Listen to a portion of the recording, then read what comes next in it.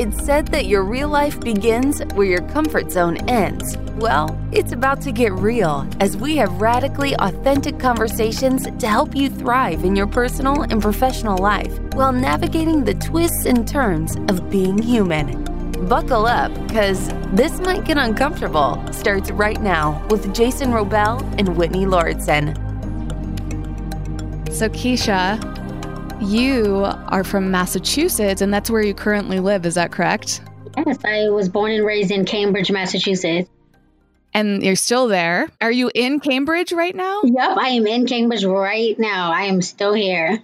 Excellent. Well, I don't know if you knew this about me, but I grew up in Massachusetts and I went to school in Boston.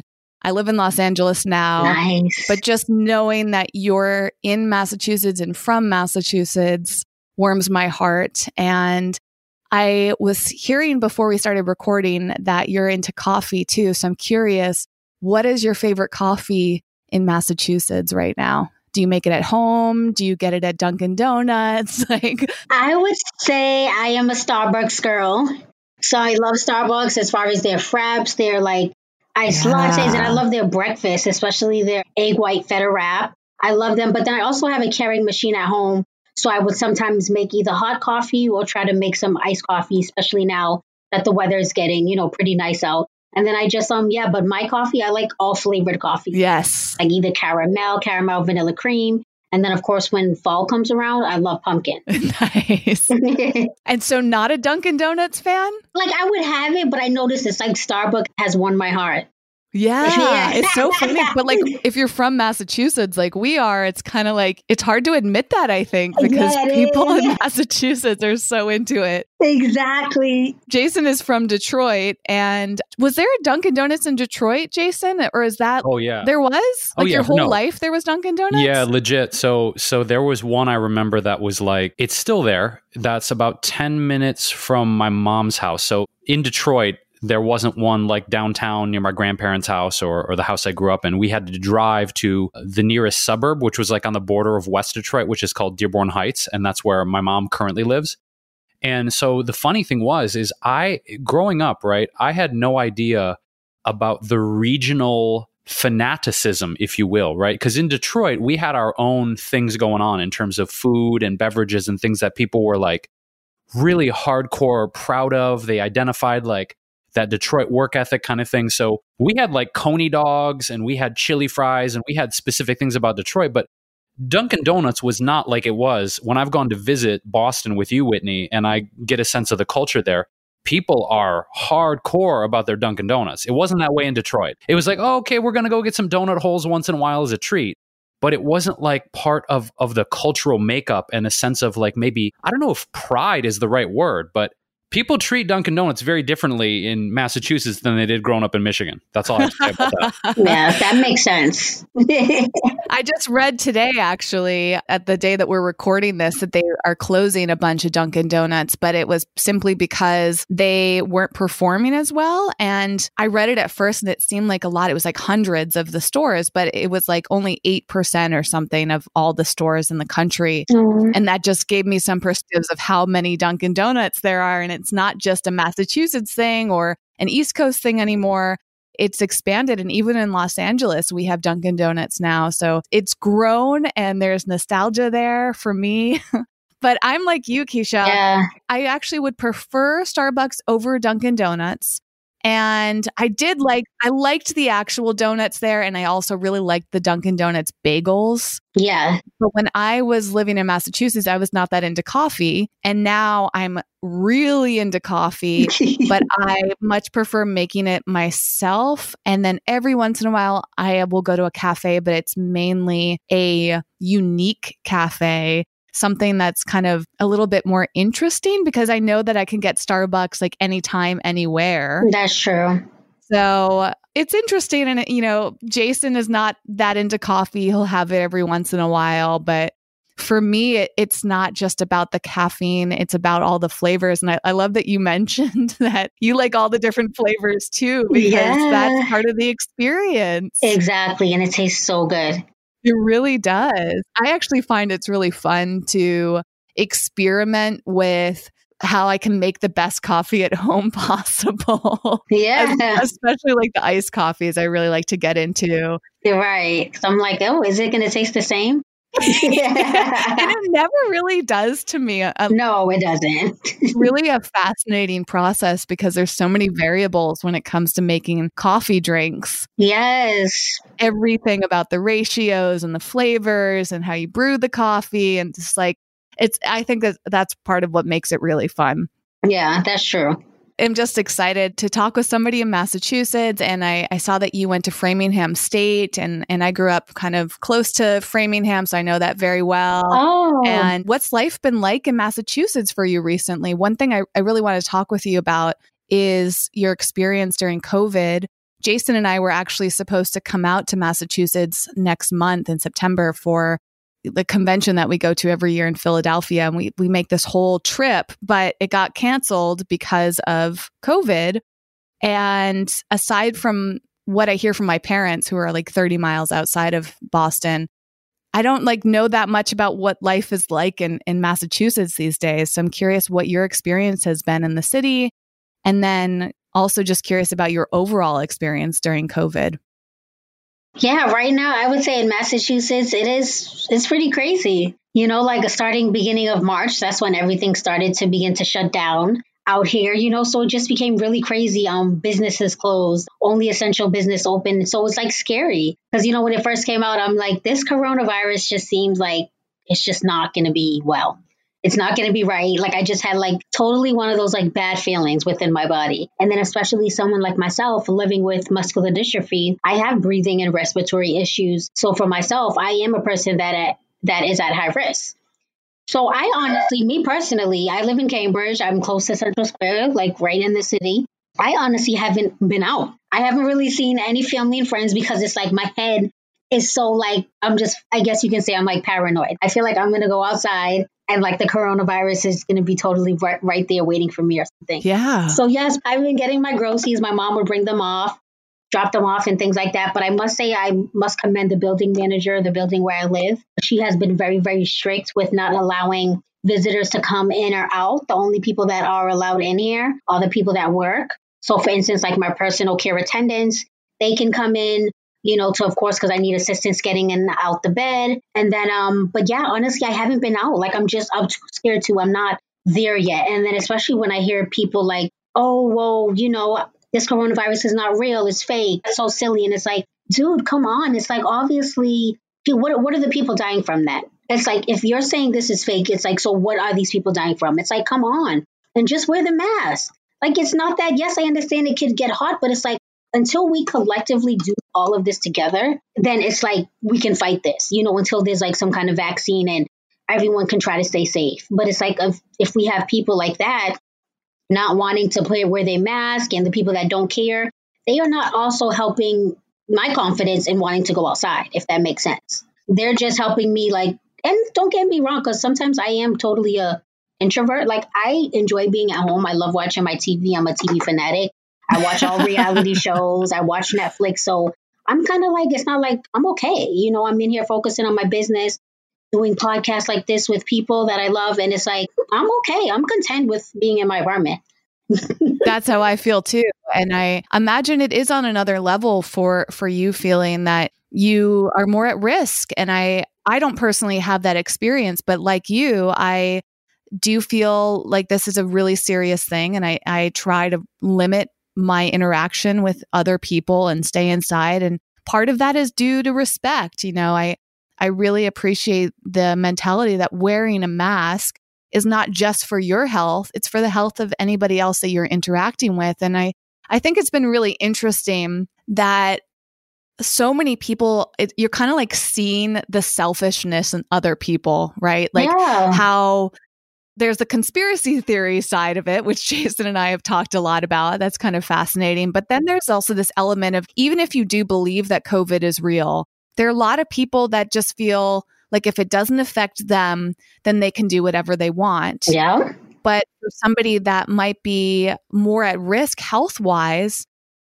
it's that consideration for their health is not always there, and not realizing how much our decisions impact other people. Yeah. And it's bringing that to light, but also giving us an opportunity, if you're paying attention, to realize how much of an impact we can have on other people. Yeah, exactly. It's so true.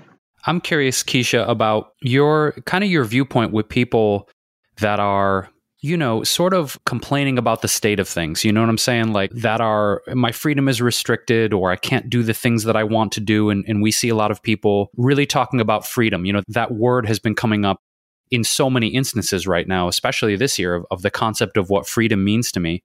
And obviously with someone who is someone who's bringing the reality of living with LGMD to light, and it's something that I had to educate myself on before this interview of kind of what is all involved in that. Your perspective on what freedom means to you, right, is going to be different than the average person who's like, oh, I can't go to karate practice, or I can't, do basketball practice, or whatever it is. And I guess my question is, what is your emotional reaction or your perception when you see people, I guess, complaining about those kind of things, and you're like, look, like your version of freedom and their version of freedom might be two totally different things. Yeah. And I guess what I'm trying to ask is, like, what's been your emotional reality, kind of looking at with what's going on around, people saying their freedom's being restricted and all that kind of stuff? Those people, my first response to them is shut up.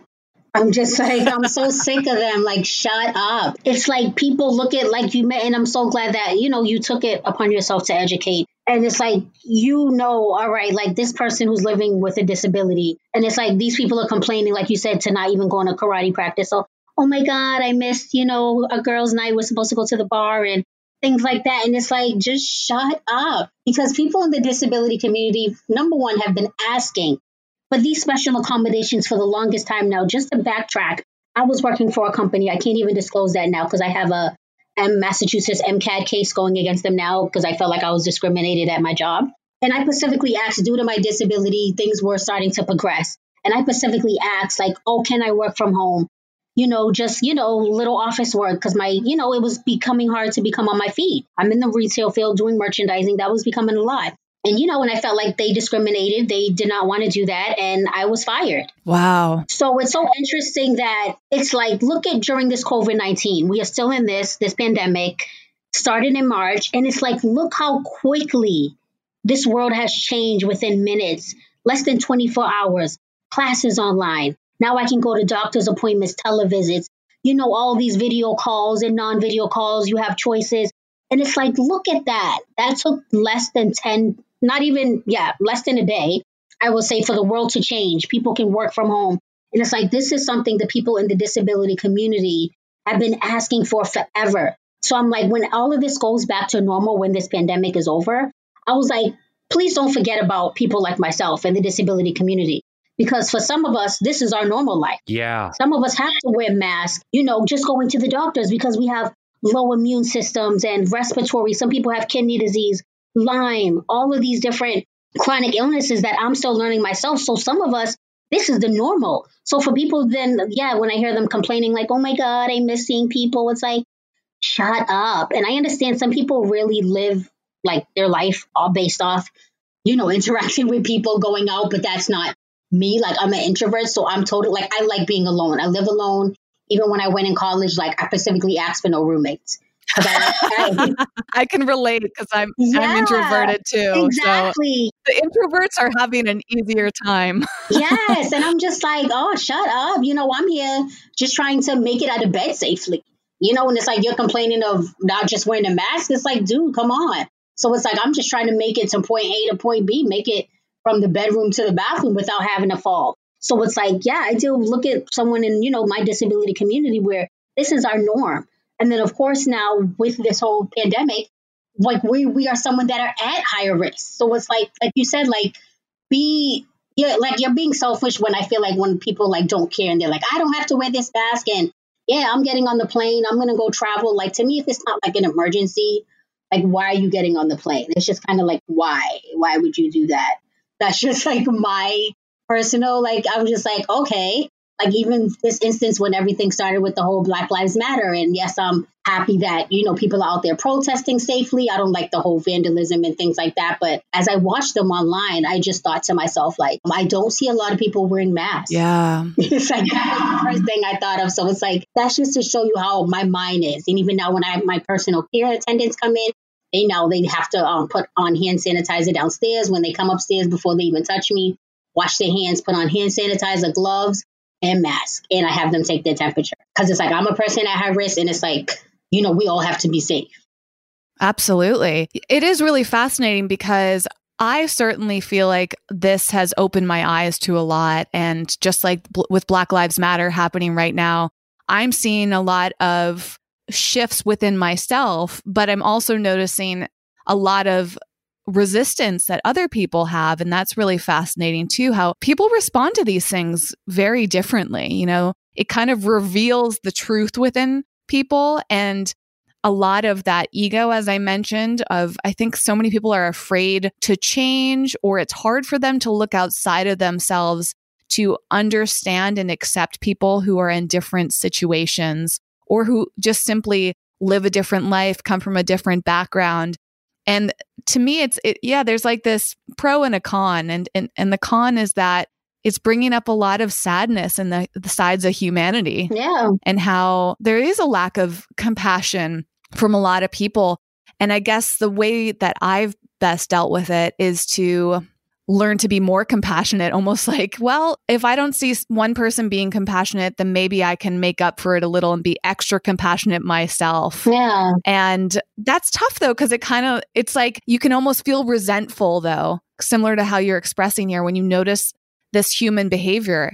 I'm curious if that affects you in a mental health standpoint, Keisha. Like, does that create the anger or hopelessness or depression at like the state of things in the world, like seeing people treat one another that way? Yeah, I would definitely say it does, affect me. It's like, it makes me sad. It makes me, it's just like uninspiring. It's like just, but I kind of feel like that's why I'm thankful for people like, you all that give me the platform to express myself on a podcast. And I like to express that through blogging. And then most importantly, I feel like I express that through my clothing line, where, I express my different sayings and my different logos. Like I express like how, I'm feeling at the moment. But it's totally just not exciting to see that. It makes me feel sad, especially everything that's going on between the COVID-19, the Black Lives Matter movement. It's like, it's a lot. Here I'm at African-American plus disabled, so that's why I specifically created a t-shirt that said Black Disabled Lives Matter as well. Because, here I am. I feel like I got two targets on my back. It's like, am I going to get accepted because I have a disability? Am I going to accept it because I'm a Black woman? So now I have two. So doing that t-shirt line, has that introduced you to more people that are like you? I think maybe that's a benefit of this, is sometimes we can feel really alone, but when you do work like you're doing and talk about who you are and what makes you different, have you met a lot of like-minded or people that are in that having those same experiences or in that same place in their life? Yeah, definitely. So I would say when I first started my business, overall, Girls Chronically Rock has definitely brought me to, made me meet a whole range of people in the disability community. And it made me feel good because I didn't feel alone. Here I was diagnosed with muscular dystrophy in 2010 when I was in graduate school. So, it's like that. I had a whole life before. Right. Here I was walking up and down the stairs, living my best life as a normal, 20-year-old person would. So boom, here comes this muscular dystrophy. I totally was in denial. I wasn't telling any family and friends.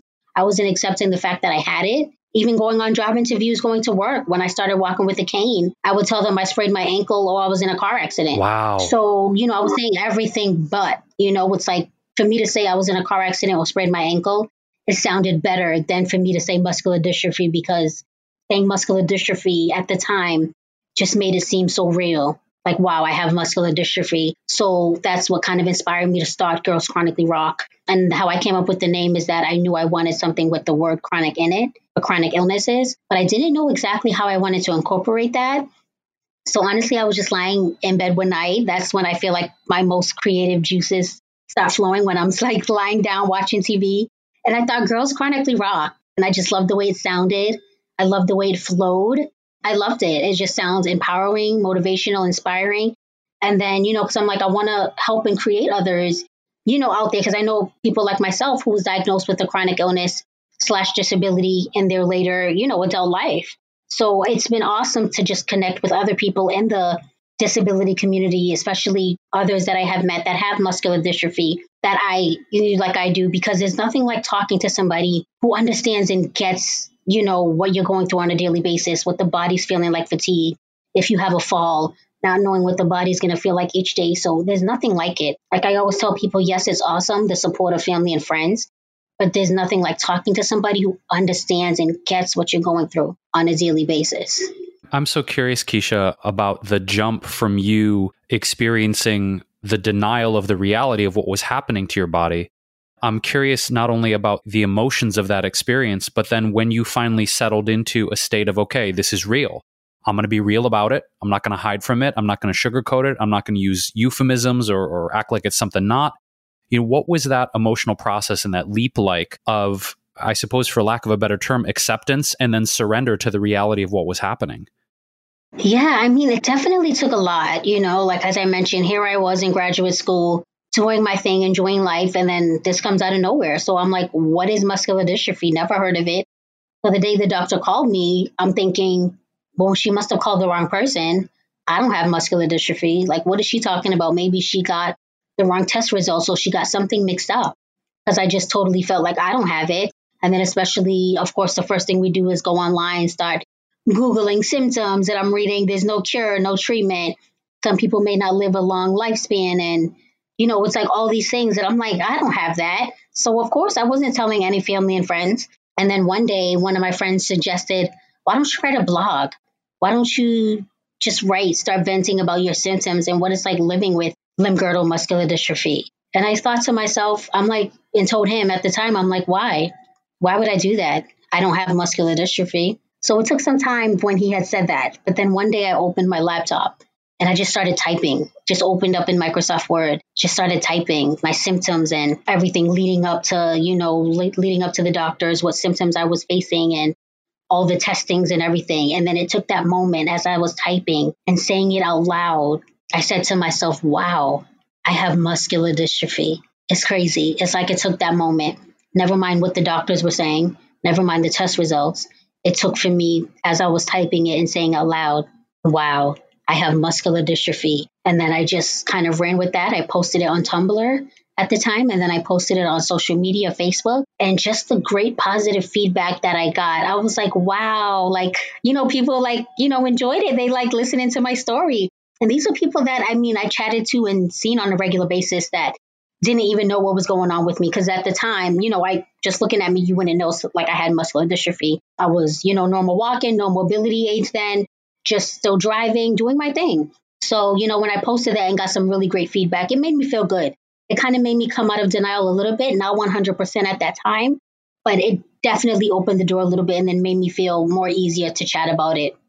That's such a beautiful thing. And it's such a great reminder that, there's a couple elements to this. So first of all is the denial. I think human beings tend to be in denial because it feels safer to kind of deny the realities of life, whether it's something that happens to you or something that's happening in the world.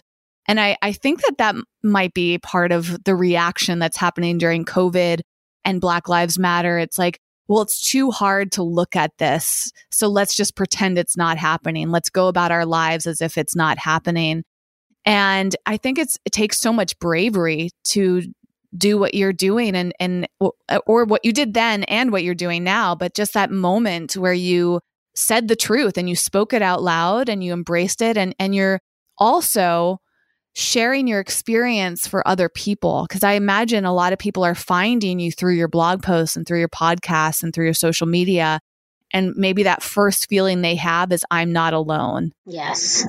Because I feel like that's one of the hardest parts when you're going through a time of uncertainty, change, transformation, for better or for worse, whatever stage we're in. And that feeling of nobody else will understand me, or I'm not going to be accepted anymore through this. Is that part of the reason that you think you wanted to not only deny it for yourself, but you didn't want to acknowledge it to other people? What was going through your mind when you were telling people that you're using a cane for a different reason.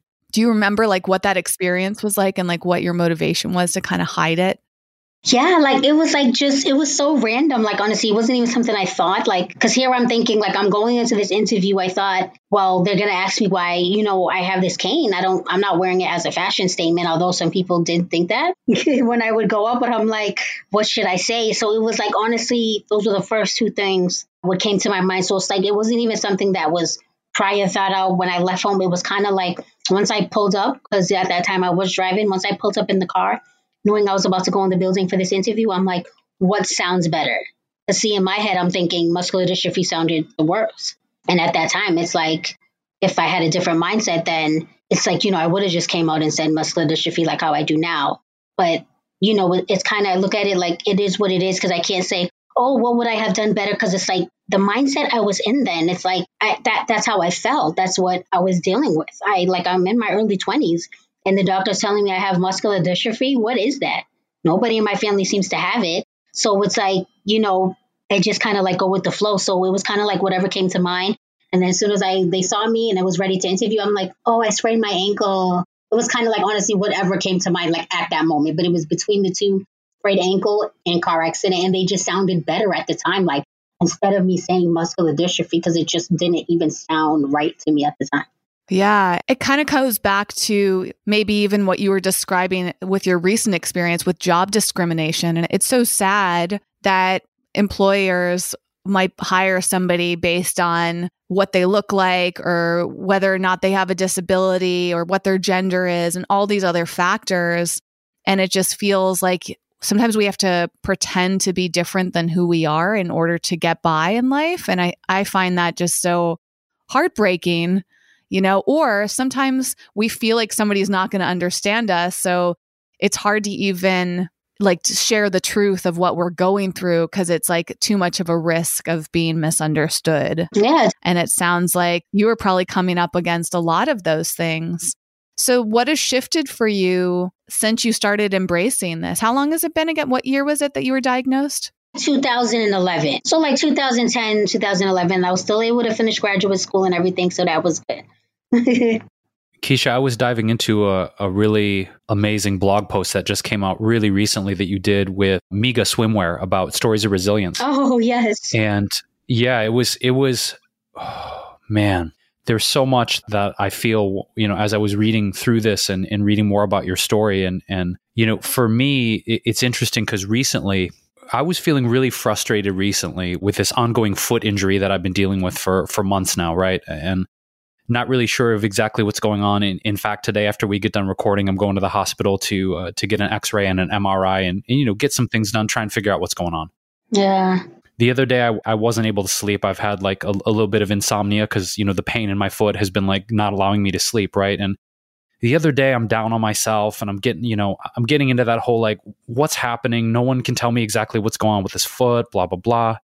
I'm getting down on myself. You know what I mean? And reading your story, getting to know you in real time here, it's almost like I'm not being mean to myself when I say this, but I'm like, dude, stop being a little bitch. Like, no, but you know what I mean? Like, and I say that jokingly, but also half serious in the sense that my girlfriend was on the phone with me and I'm just like, God, this hurts so bad. I don't know what's going on. I'm scared because I haven't been able to figure this out.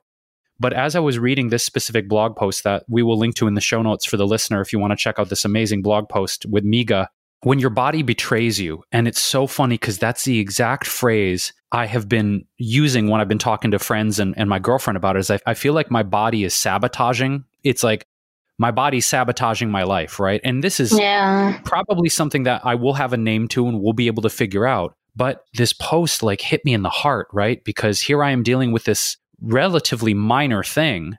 And I'm so fascinated with the psychological process of, I guess, you feeling frustration or anger or wanting your old life back or being like, why is my body betraying me? And that phrase it hit me in the heart, Keisha. Like it's still with me. Like I feel chills just reading this because even in my minor situation, that frustration, I guess I'm just curious how you've been able to and what is that psychologically for you of being like, damn you body, like not falling into hating your body, right? Not falling into maybe a victim mentality of being angry about it. How do you navigate all of that? I would say I tell people I take things day by day.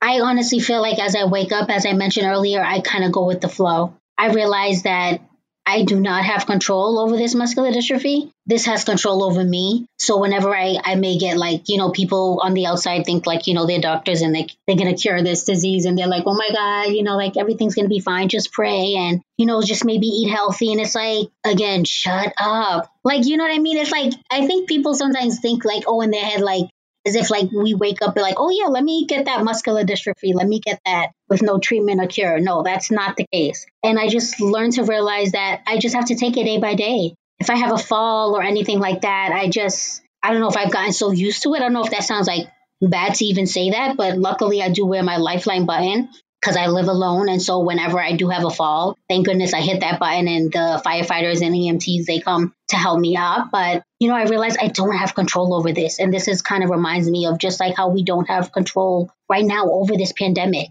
We don't know what's going to happen, what it's going to be like in the next few months, but we do have control over to wear a mask. But yeah, I guess like for me, I just, been taking it day by day and looking at things that keep me motivated and insane. And I would say that definitely is me like focusing on my business, Girls Chronically Raw, thinking of new creative ideas on things to expand my business.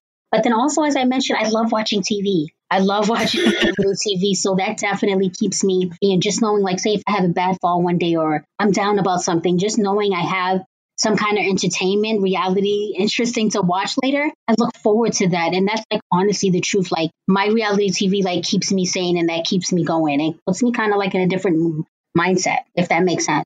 Oh, it does for sure. And I'm actually really curious what you love to watch. Like what are some of your favorite shows to watch right everything. now? Oh my God. So I would watch like Jersey Shore. I watch Siesta Keys. I watch Marriage Boot Camp. And then I love the daytime talk shows. But of course, a lot of them have been put on hold due to the pandemic. But I love watching Ellen. I love Wendy Williams. Although some people do not like her. I'm obsessed with her. But yeah, I pretty much watch like everything. And then I would love to binge watch shows and movies on Netflix. Yes. Like what are your favorite Netflix shows? Netflix shows, I watched like On My Block. My niece got me into that. I used to love Orange is the New Black.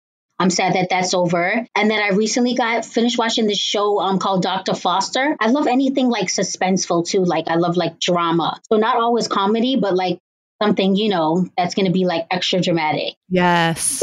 I love it. It's interesting too, because I feel like a lot of people feel guilty about watching TV, but how you're positioning it is like, yeah, it's part of how you feel good. And like, it's like a element of your mental health in a way. And yeah, not like feeling guilty for taking a break and like wanting to watch something fun. And then, a lot of people want to get on this almost like a high horse for like the quality TV shows they watch. It's important to remember there's all this different programming for different, things that you want to experience in your life. And sometimes it's fun to just watch like a random reality show or like get really into the characters. And I love that you're just like owning it and like proud of everything you watch because I feel the same way. Like I really enjoy watching TV too. And I'm grateful that we have access to so many different things during times where it can feel so stressful. Imagine like if we didn't have cable and the TV and Netflix during this time, like back then, like when the Spanish flu and all that, like, oh my God, I would have died. Yeah, like what do they even do? Read by candlelight?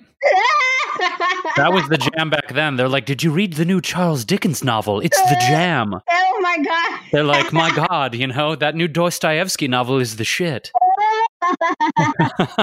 This makes me wonder something else for you, Keisha, since you do run your own business. And is it right? You don't currently have a job because you're in that process with your previous job where you're fired. So I'm curious for you running your own business. Do you feel the desire to like hustle and work yourself all the time and that whole like grind mentality? Because it sounds like there's some people that feel like they don't want to watch TV because it takes away time from their business. And I think that you can easily strike a balance and it actually can be beneficial to take time away from your business.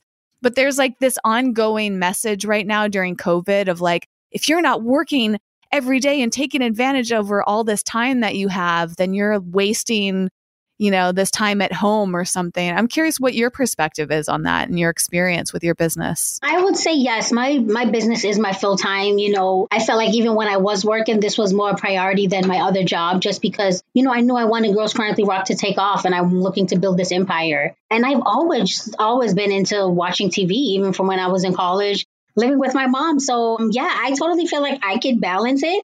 Like as of right now, I could be here like checking emails and then I have it on Netflix and I still like to, watch the two because I can put my head up, bring it down. And then once I'm done with the emails, yes, that gives me more focus to watch the show or vice versa. I'm the same way. But I would definitely say like you can balance. Yeah, you can totally balance. And it's okay. I realize that I'm realizing just honestly recently is like, it's okay to take a break from your business and responding to emails and just taking a break from just overall everything, because that can be exhausting too on the body. And that's something I'm learning from myself these like past week or two.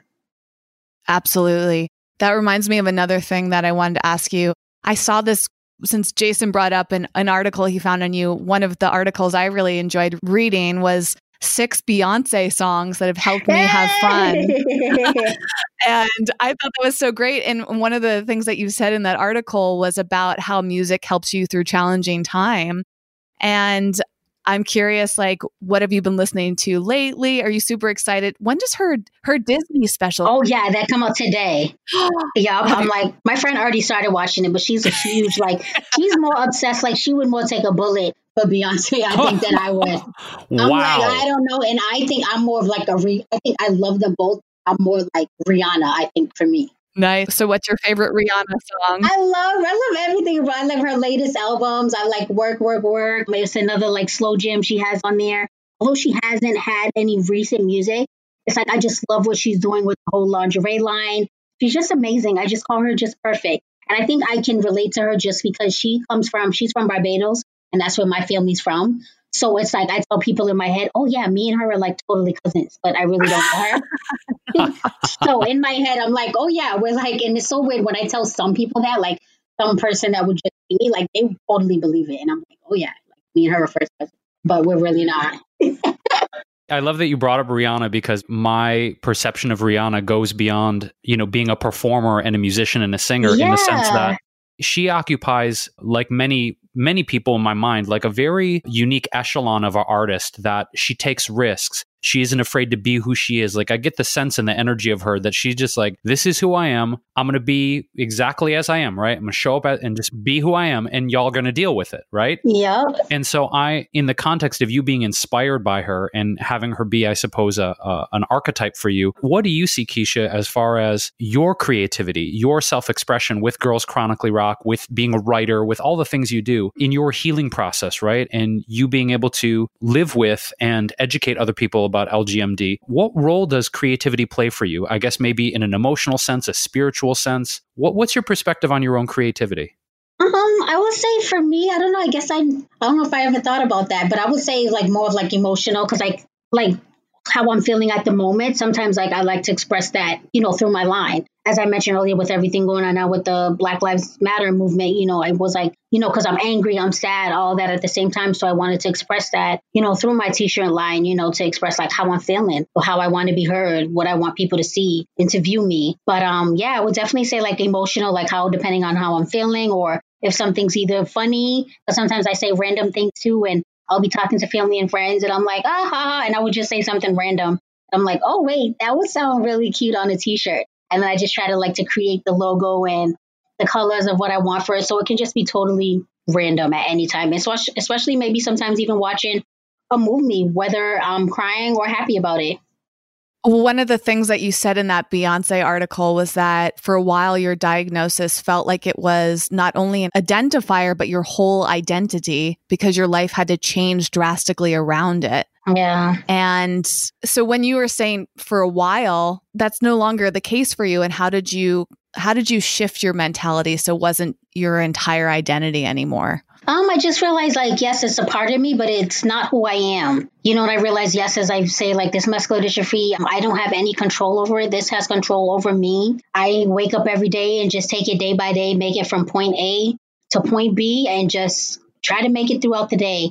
But yeah, I realized that, it's kind of like I'm a true believer in things do happen for a reason. Maybe I was diagnosed with muscular dystrophy for a reason. Maybe it was a reason God probably thought, maybe I can handle it. And this is a way for me to express, with my line, because I always wanted to be a fashion designer, always wanted to be a business owner, and knew I wanted to, own my own business. So I kind of feel like everything aligned and everything kind of came together, I realized as it should. And it took a lot to accept that, and I feel like I'm still learning each and every day of, being new to the disability community, what to say, what not to say. But, it totally took some time, but me sharing my story and inspiring others. And when I get those like wonderful messages on my direct messages on Instagram, Facebook, email, whatever, and they're like, oh my God, Keisha, I love what you're doing. And I admire, I know someone that has muscular dystrophy, or I have it. My family has MS. I know someone that has lupus, and they would love your line. And when I get messages and things like that, that just warms my heart, because it just continues to make me feel motivated, inspired. And I'm just like, wow, people are paying attention, to my story, what I'm doing, overall Girls Chronically Rock. And that just motivates me to continue to grow, because I look at it as Girls Chronically Rock movement. What role, Keisha, does fear play in your life in terms of, you starting your own business and being an entrepreneur and having the background that you do in fashion and business management? And if I may, perceiving you as an artist and an activist, right? It's like, yes. To me, my perception of you is like entrepreneur, artist, activist. When fear comes up for you, what kind of thoughts come through your head? Like, what are the main fears that you face, and what relationship does fear play in your life? And ultimately, how do you dance with it? How do you use it in your life to keep yourself moving forward? I would say fear for me, of course, I think about, is my business going to build into the empire that I want it to? And then most importantly, I think, is this muscular dystrophy going to take my life? What is going to happen? Because some types of muscular dystrophy does affect our hearts. So I have to make sure to get an echocardiogram once a year to make sure that the heart is functioning properly and everything is well. So it's definitely, I have those fears of, was my muscular dystrophy going to progress even more? Like, am I even going to be able to stand up and at least do some things independently? I think about all of that, and that all factors into, because without my body functioning, I feel like, well, then how can I function Girls Chronically Rock? I need this to succeed. I need this to grow. I have so many ideas and so many things I want to do under the Girls Chronically Rock umbrella. So, I just think about like things like right now, I'm thinking I need to get back on track. I need to eat healthy, so I can live a long lifespan and, strengthen my muscles and just, to keep living as long as I possibly can. So, of course, I think about all those things like on like a regular basis. Here's a question I have. I'm curious because I was obviously going down the internet research rabbit hole for you. When people say you're an inspiration, does it irk you? Does it piss you off? Does it depend who's saying it and the context? Or is it something that you accept as like, yeah, I do inspire people? Like when people say that to you, how do you take that in? How does that make you feel? That honestly was something I just wrote the other day, because again, I feel like being in this disability community, I'm learning like what I find like, oh, I'm fine with that. I would hear a next disability person say, I don't like to be called an inspiration. I am not your inspiration. And then like another time I heard them say, oh, well, I don't like when people say I have a chronic illness. I have a disability. And I'm like, oh, wow. Because like I use both terms. I use chronic illness / disability. So I feel like that's all something I'm still learning. And same thing with inspiration. So when I saw someone post that the other day, I'm like, am I doing something wrong? So it made me, that inspired me then, the word inspired, that inspired me to post because, especially my disability community, that's my following. So I'm like, what do others think about this? Because I feel, to me, there's no right or wrong answers. This is something from my expression. I honestly don't have a problem with it. Because even sometimes with my talks that I do for speaking engagements, my title would be From Chronic Illness to Inspiration. So when people say like, oh, yeah, you're inspired, like I can get what people are saying. Like this one girl comment and someone said, oh, she was so inspired because like she opened the door by herself. And like, the girl in the wheelchair is like, that's so stupid. Like, why am I inspired? That I opened the door just like everyone else. So something like that, I can totally understand. So I guess it's how they say it. But me personally, I don't see a problem with it. I don't mind when people say that because that honestly just inspires me and motivates me even more when I hear like even young kids, older people, and they're like, oh my God, Keisha, you're such an inspiration. Because I think they're not just looking at me like, oh, well, you're in a wheelchair. You're so inspiring. But they're looking at the overall picture. Like, you're inspiring, Keisha. Like, look at that. Like, you're living with muscular dystrophy. You're in a wheelchair. I read your blogs. You're not knowing what the body's going to feel like, what it's going to do. you had a whole life before this. You are now running a business on your own. You don't have a team of people, but you're running Girls Chronically Rock business, all of that, and balancing, a chronic illness, disability, however you want to say it. I use both terms. But, so I think that, that's how they mean it. I just don't think they look at me like just strolling down the street. Oh, you're such an inspiration, because then I'm just like, all right, like, what are you really saying? So I don't have a problem with it, but I noticed some other people do. But that's so interesting you brought it up, because I totally just posted about that the other day, because I'm like, is it just me? And then so it was 50-50. Some people said they don't like it. And then some people said, I don't mind. I like when they say I'm an inspiration. So I'm fine with it. I'm glad you lent your perspective, because one thing that I'm trying to be mindful of, right, is realizing that with the language that I use or the terminology that I use, depending on who's receiving it and their life experience and how it lands for them emotionally, that sometimes I might say something that lands in a way that it doesn't feel good for someone, right? And I guess going back to kind of like the guilt and the shaming that's going on social media right now is I feel like in people's, I guess, attempt to be more woke, right? Or wokeness is like a lot of people are maybe trying to correct each other or educate each other, but sometimes it gets maybe a little mean or punitive, right? Like cancel culture and everything that's going on right now. And I realize that sometimes even in trying to educate myself and create more empathy and understanding, I may at times use terminology or a phrase that someone's like, yeah, that doesn't feel good to me. And then it's an opportunity for me to choose to either get defensive, right? And like, that's not where I was coming from, blah, blah, blah. Or sit back, keep my heart open, keep my mind open, and listen to another person's perspective. Yeah. And, for me, I just appreciate your perspective on it, because I'm always trying to be like, okay, it's interesting. It's not in the sense of wanting to be woke or PC or trying to be performative, right? Because I feel like those kind of things are very real. But it's like, I want to be able to understand someone's experience as best I can, even though I'm not living in their shoes. Right. Because even speaking to you, right, I will not know in this lifetime what it's like to be a Black woman. I will not know what it's like probably in this life to experience, LGMD. But getting to dive in and open my heart to your experience, it's like, okay, I can have more empathy and compassion and allyship for what you're going through, even though I don't have a direct experience of it. Yeah.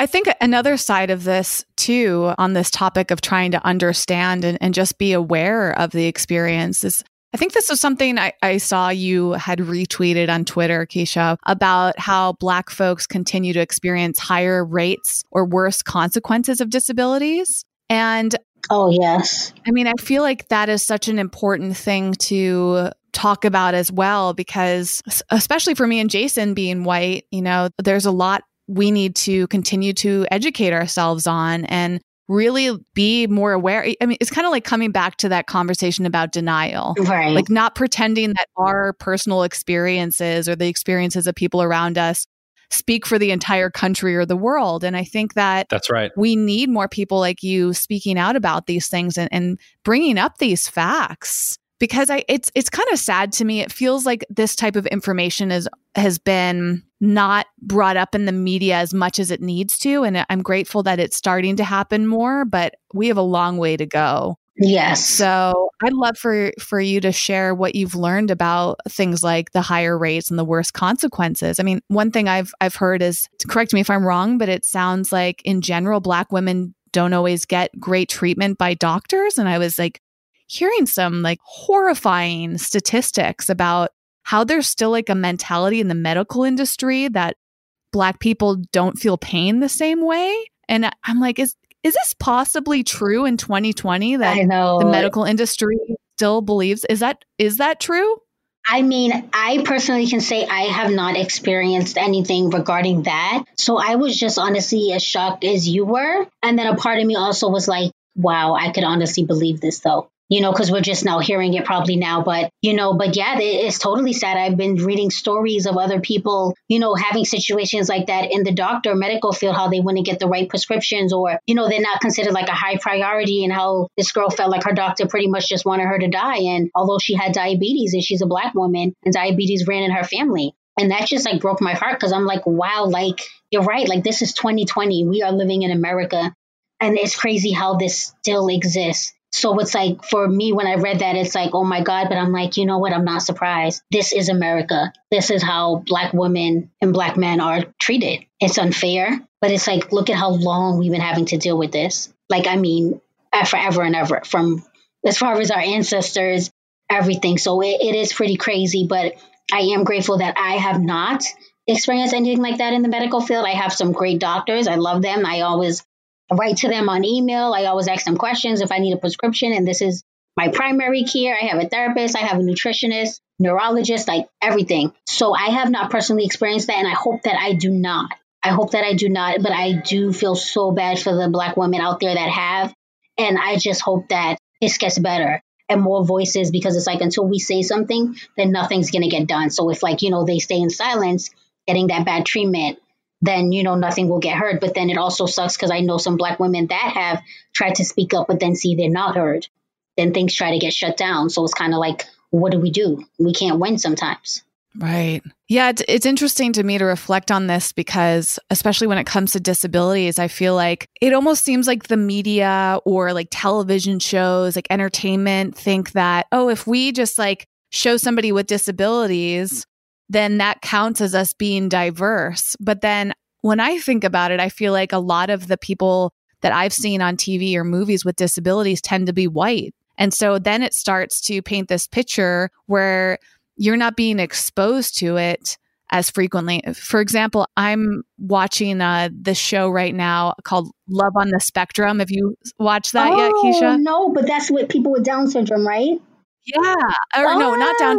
Mostly, I think, if not entirely, autistic people. Oh, okay. Or they might have Asperger's. I think there's a mix, but so far, I've only watched one episode, but so far it's like all white people, and it's still like, okay, if we don't show diversity with people that are experiencing different types of living, then we just like get used to not seeing it. And it's almost like we have to like look for these things harder when they're not as in our face, if that makes sense. And for you bringing up that, like, I just wonder, is it okay? So if Black people are experiencing higher rates or worse consequences of disabilities, is part of that because they're not being seen or recognized in some of these ways? And it's like they keep getting pushed aside as if they're not important, or we can just pretend that they're not there. And I'm curious, like what you think that we can do to raise our awareness about this and make sure that everybody is being represented.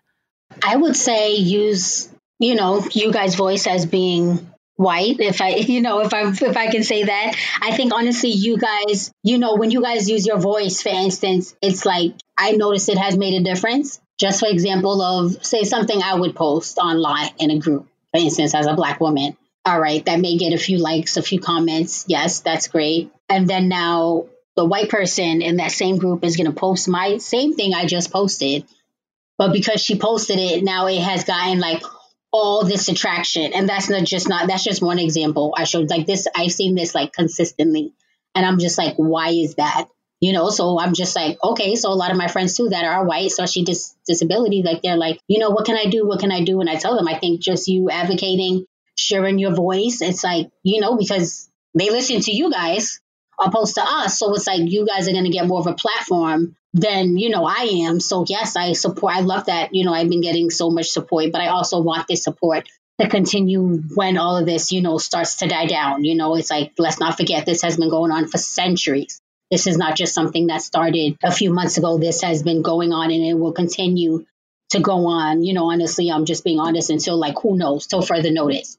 So I just want everybody to, keep up the same energy, keep this same, all this stuff that you're doing, supporting, just keep all of this up and continue to do that even when things, start to die down. Like, just keep this up. I want this to continue to go and just, use your voice. Yeah. Let us be heard. And, because you guys just have this platform. So, speak up. And I think that's like probably the best advice I could give of just, speaking up and sharing your voice and using your platform to represent people like myself. And thank you for sharing that. It's certainly something Jason and I are working hard to do and also to encourage the listener to take that same advice. And we need to continue with all of this. In fact, one thing I saw that I thought was really wonderful is, Keisha, I don't know if you noticed or participated in this like challenge online with women, and it was like challenge accepted. Do you know about that? Oh, the black and white. Yeah. the black and white photos. Yeah, because someone asked me to do it. So I was like, all right, challenge accepted. Yeah. I was like, I didn't do it, but because I was like, I don't feel like it. But the reason I didn't do it is because I didn't fully like understand the purpose. And I thought like, I don't want to do something just because other people are doing. Like, I need to deeply understand my motivations before engaging in something like that. Right. One thing that I considered doing, and I'm curious about your perspective on this, I saw some women, instead of posting selfies of themselves, they were sharing photos of Black women and like such as Breonna Taylor instead. Yeah. And saying like, I don't need to show a photo of myself. Like, we need to continue the conversation. And it was like using that challenge to bring more awareness to like, we can't just like hop on another trend. Kind of like there was that big trend of sharing the black square during the beginning of this current Black Lives Matter movement. And it's like the intention might have been good, kind of going back to what Jason brought up about saying somebody's an inspiration. Like maybe you do have good intentions, but if you say something or do something without really deeply thinking about the reason behind it, it might come across as like superficial, right? Or not having as much of the meaning. And so there's like a combination for me of wanting to like actually make a difference when I'm posting something and not just like hop on the bandwagon. And I really just appreciated the people that were posting Breonna's photo for that. And also, I don't know if you saw that she's now on the cover of OWN magazine, Oprah's magazine, which I thought. Oh, wow. I didn't see that. That is awesome. Aw, I love that. It was such a beautiful cover. And I think that Oprah is typically on every cover of her magazine. Is that right? I think like it's usually a picture of her. Maybe it was, I have to double check. That sounds about right. I've been like trying to get a feature in her magazine forever now.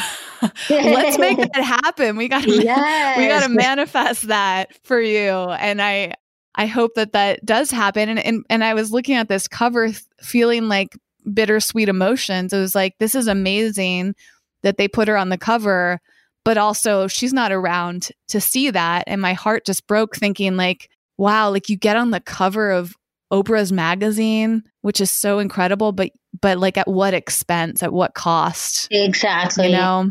So it's like that dual feeling of, it brings up a lot to think about, I suppose. And yeah, I think that we just have to continuously reflect. That's, I think, maybe one of the biggest messages from this conversation with you is just bringing awareness, stepping outside of yourself and not acting based on your own ego or your limited experiences, and really taking into consideration how your actions affect other people, for better or for worse. Yeah, it's true. I also feel that, you know, one of the things is ever present for me is this idea of keeping our foot on the gas is the analogy that I keep getting. And as I see, say, as an example, I'm a huge basketball fan, always have been, like it's always been my sport. And the NBA restarting yesterday, I think one of the coolest things that I've seen them do is the players, now that the NBA season has restarted, is having players be able to put phrases instead of their last names on the back of their jerseys. And so many players, speaking of Breonna, had say her name on the back of their jerseys. And so every time you see these, you know, the players down the court and they like zoom in on the action on the basketball court, you're seeing these messages reinforced over and over and over again. And I love the fact that, you know, some of my favorite basketball players continue to reinforce that for me, because then my question is then, how do I keep my foot on the gas, right? And by having you on, Keisha, and having the conversations that we're having on the podcast and our social media, and, you know, making people uncomfortable. I mean, that's the name of our podcast, right? Is not shying away from uncomfortable conversations, or not shying away from, you know, over the course of the last few months with Black Lives Matter, seeing people unfollow me. I'm like, cool, there's the door.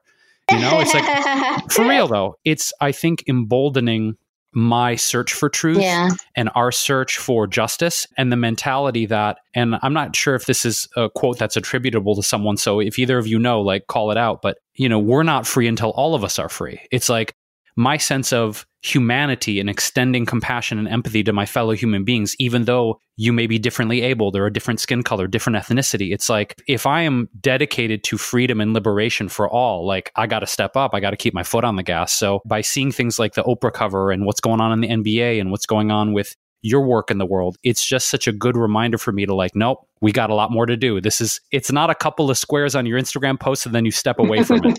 Right, exactly. It's so true. I totally agree. I think it's important too to be reminded of something as simple as like retweeting or resharing somebody else's message to amplify their voice when their voice may not be heard as loudly. And I think sometimes I hesitate to do those things because I don't want it to come across as performative. But what I've learned is that I'd rather come across that way than not do it at all and try and see if it makes a difference. Yeah, totally. Yep, that would work. All you can do is try. So Keisha, what is next for you? What are you working on right now? What's on your heart? I know you've been doing masks in addition to your clothing line. And I know it's tough right now because we're in this time of uncertainty. And I think you said that it's just about taking it day by day.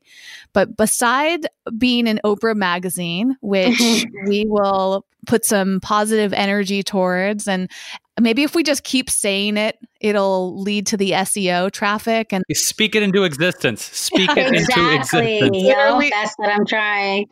I think you should just mention that like as much as possible. And just putting it out there and doing the work. I mean, you've been part of so many great interviews and magazine features online. And so I think that it's amazing. You just speaking out about your experience and helping other people understand it is so wonderful. So what else are you working on? What's coming out for you? What can we keep our eye on your social media and your website and your podcast? Sure. I would definitely say just continue. Make sure you subscribe, to my email list. I am always coming up with new designs, new creative ways, to express, what I'm dealing with through my clothing line. I recently added some home decor pillows on my website with my logo on them. So yeah, because I love throw pillows. If you see my apartment, I just have like different ones on the couch and the bed. So definitely I was like, why not add some decor pillows? That would be so cute.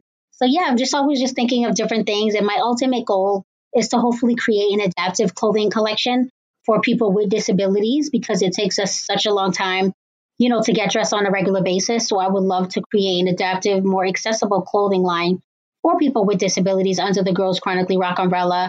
But I just there's just so many different things. I want to continue to do different speaking engagements, inspiring others, inspiring students. I would love to do a TED Talk. That's on my list of things. I would love to do that. But yeah, just like mostly continue to thrive, continue to grow Girls Chronically Rock, and build it into a major empire.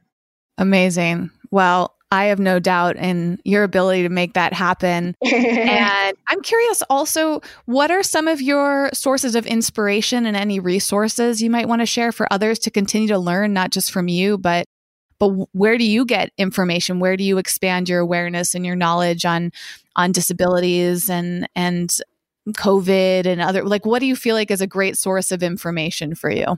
Sure. I would think great source of information for me, what has helped me along the way, is connecting with other individuals in the disability community on social media. And I realized hashtagging can be like your best friend.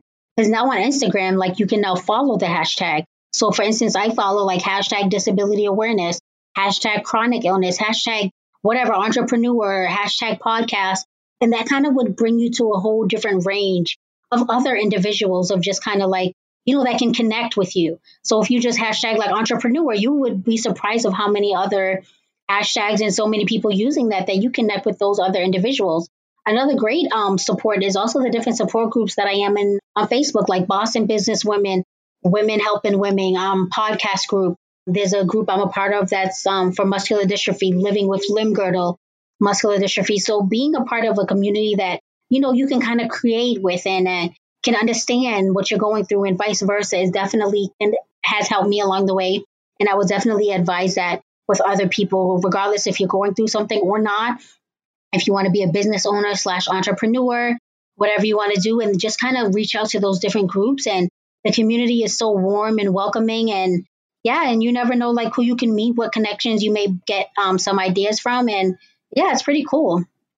That's awesome, Keisha. It has been just a breath of fresh air having you here. Your spirit, your energy, your heart, your positivity, they just come through. And thank you. Oh yeah, I appreciate you expanding us, opening us up even more to your experience and what it is that you're bringing to inspire this world. And I will use that word. I mean, for me, I feel my heart is more open.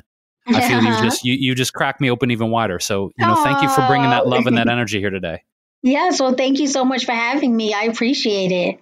Of course, yeah. And for the dear listener here, whether it is your very first time listening to This Might Get Uncomfortable, or you've been with us since the beginning, you can access all of Keisha's resources, her social media handles, Girls Chronically Rock. You want to support her by getting one of her amazing masks or t-shirts or new throw pillows. I'm all about those throw pillows. Yes. You can access all of her resources and links in the show notes at wellevator.com. It's WELLEVATR.com. And you can click on the podcast section. It will bring you to this episode and all of our episodes. And you can follow us more on social media. Our handle is @Wellevator on Instagram, Facebook, Twitter, and Pinterest. We also have a YouTube channel. We're going to start posting more video content there, so stay tuned. And thank you again for just, being here, Keisha, and bringing so much joy and openness and education to our listeners. We love you, appreciate you. Yes, thank you so much for having me. Thanks for listening and getting out of your comfort zone with us today. For show notes and more high-performance resources to help you thrive, go to wellevator.com. That's WELLEVATR.com.